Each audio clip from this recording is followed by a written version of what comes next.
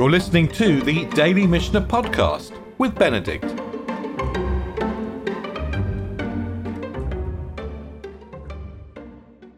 So we're talking about the boundary between two courtyards, or essentially whether we can join up two courtyards or whether we can separate two courtyards. And yesterday we learnt in the second Mishnah of the 7th chapter that if there was a wall between two courtyards, kotel shebein shtei chatzerot, gavoa asara v'rachav arba'a, 10 hands breadths were high and 4 thick, then we prepare 2 eruvs. In other words, as soon as the wall is 10 high and 4 thick, we need to prepare 2 eruvs for the 2 courtyards. In other words, they don't join into one. 2, but not 1. And then we learnt, by the way, that if there's a gap in the wall, okay, maybe we have a choice between 2 or 1. Maybe the 2 courtyards can be joined. So there are certain kinds of divisions that divide courtyards and certain kind of gaps that can unite them. And as we go through the rest of chapter 7, we're going to learn more about, if you like, dividing and uniting. And we're going to really I just wrote some principles out for you just to try to get the idea, to get a preview on what we're going to see in the Mishnah. And we've really got 3 kinds of cases. First, we got a hard barrier, like the wall that's 10 tefachim high. We got a dividing wall. Between 2 courtyards, we need 2 Eruvin. Second case is where there's no barrier. So they're one space. Maybe there's an enormous breach in a dividing wall, or we'll find out later today, maybe we got a ditch, but it's filled in. If there's no barrier, we need 1 eruv. And the third example is the middle example, where there is a barrier, but it's permeable. Maybe there's a door in the wall, or a gateway, or maybe there's a bridge over the ditch or under the ditch. Maybe there is a barrier, but we can somehow get over the barrier. And in the third situation, the residents can choose. They can choose whether they want to make 1 or 2 Eruvin. So those are our 3 cases, and I laid them out for you on the source sheet. But if we can keep those 3 cases in mind, hard barrier, no barrier, permeable or soft barrier, then I think the Mishnah will then just become very clear and easy as we go through it. So we're going to pick up in Mishnah 3 with a ditch. Charitz, shebein shtei chatzerot, amok asara v'rachav arba. This is the mirror image of the wall that's 10 high and 4 wide. This ditch is 10 deep and 4 wide. Ma'arvin shnaim ve'ein ma'arvin echad. They make 2 Eruvin, not 1. There's no choice about it. Hard barrier, no choice, 2 eruvs. Afilu male kashel teven. Even if you fill the ditch up with stubble or straw is not, it's just not permanent stuff, or it seems not to be in the context of the ditch. Actually, we'll find a different example in a minute in the context of a wall. But we're filling this ditch in, it doesn't seem to make a difference. It's a barrier.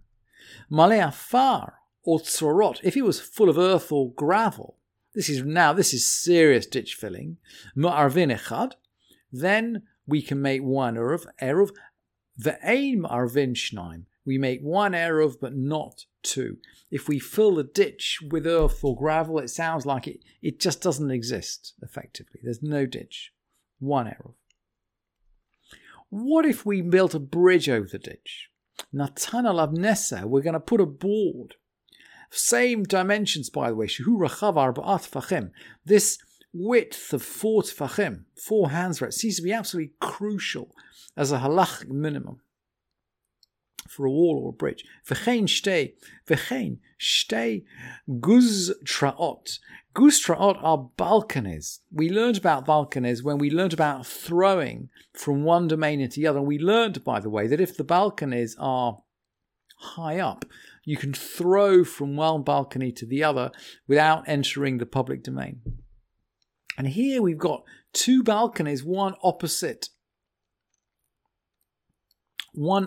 each other. So we can just cross directly from one courtyard into the other courtyard. There's a bridge, if you like, provided by the two balconies. So either we've got a board bridging the ditch, or we've got two balconies bridging the gap. The residents can prepare two eruvin, or if they wish, only one. This kind of permeability in the barrier seems to give them the option. Pachot mikan, less than a 4 tefach bridge, ma'arvin shnaim ve'ein ma'arvin echad. They make two eruvin and not one. If the bridge is not 4 tefachim wide, it's not a bridge. It doesn't permeate the barrier. There are two different domains. What if we make the barrier out of straw? Rather than filling in the ditch with straw, we make the barrier out of straw. We come to a different result, actually. Mat ben, shebein shtei chatzerot, a heap of straw that's between two courtyards. Gavoa asarat tefachim, 10 tefachim high. Ma'arvin shnaim ve'ein ma'arvin echad. They make two eruvin, not one. Somehow the barrier, filling in the ditch with straw doesn't seem to be effective. But making a barrier of straw is effective, and it splits the two courtyards into two. They make two eruvin. Elu machilin mikan. So some animals are eating the straw from one side. Ve'elu machilin mikan, and some other animals are eating the straw from the other side. So we're going to eat into this barrier. We might be eating into this barrier it's not clear from the Mishnah whether we're eating into it on Shabbat or before Shabbat. Nitma'at hateven me'asrat tefachim. I think this must happen before Shabbat. So the animals have eaten the straw, and now the level has dropped below 10 tefachim. So we start off with a barrier that's higher than 10 tefachim, but we end up with a barrier that's lower than it. Ma'arvin echad ve'ein ma'arvin shnaim. And they make one eruv, not two. So that's the principle. If it's not 10 tefachim when Shabbat comes in, it's not a proper barrier. And as you can see, we've got these three cases. We've got the hard barrier, the dividing wall between two courtyards, whether it's built of straw or whether it's a real wall. We got no barrier. Maybe there's a hole in the wall, or maybe it's a filled-in ditch, or maybe there's a permeable barrier. So we got a door or a gateway or a bridge over the barrier, or we have these two balconies which are next door to one another. And in that situation, the rabbis give the residents the right to choose whether they make one eruv or two. Thank you for listening to this edition of the Daily Mishnah Podcast with Benedict.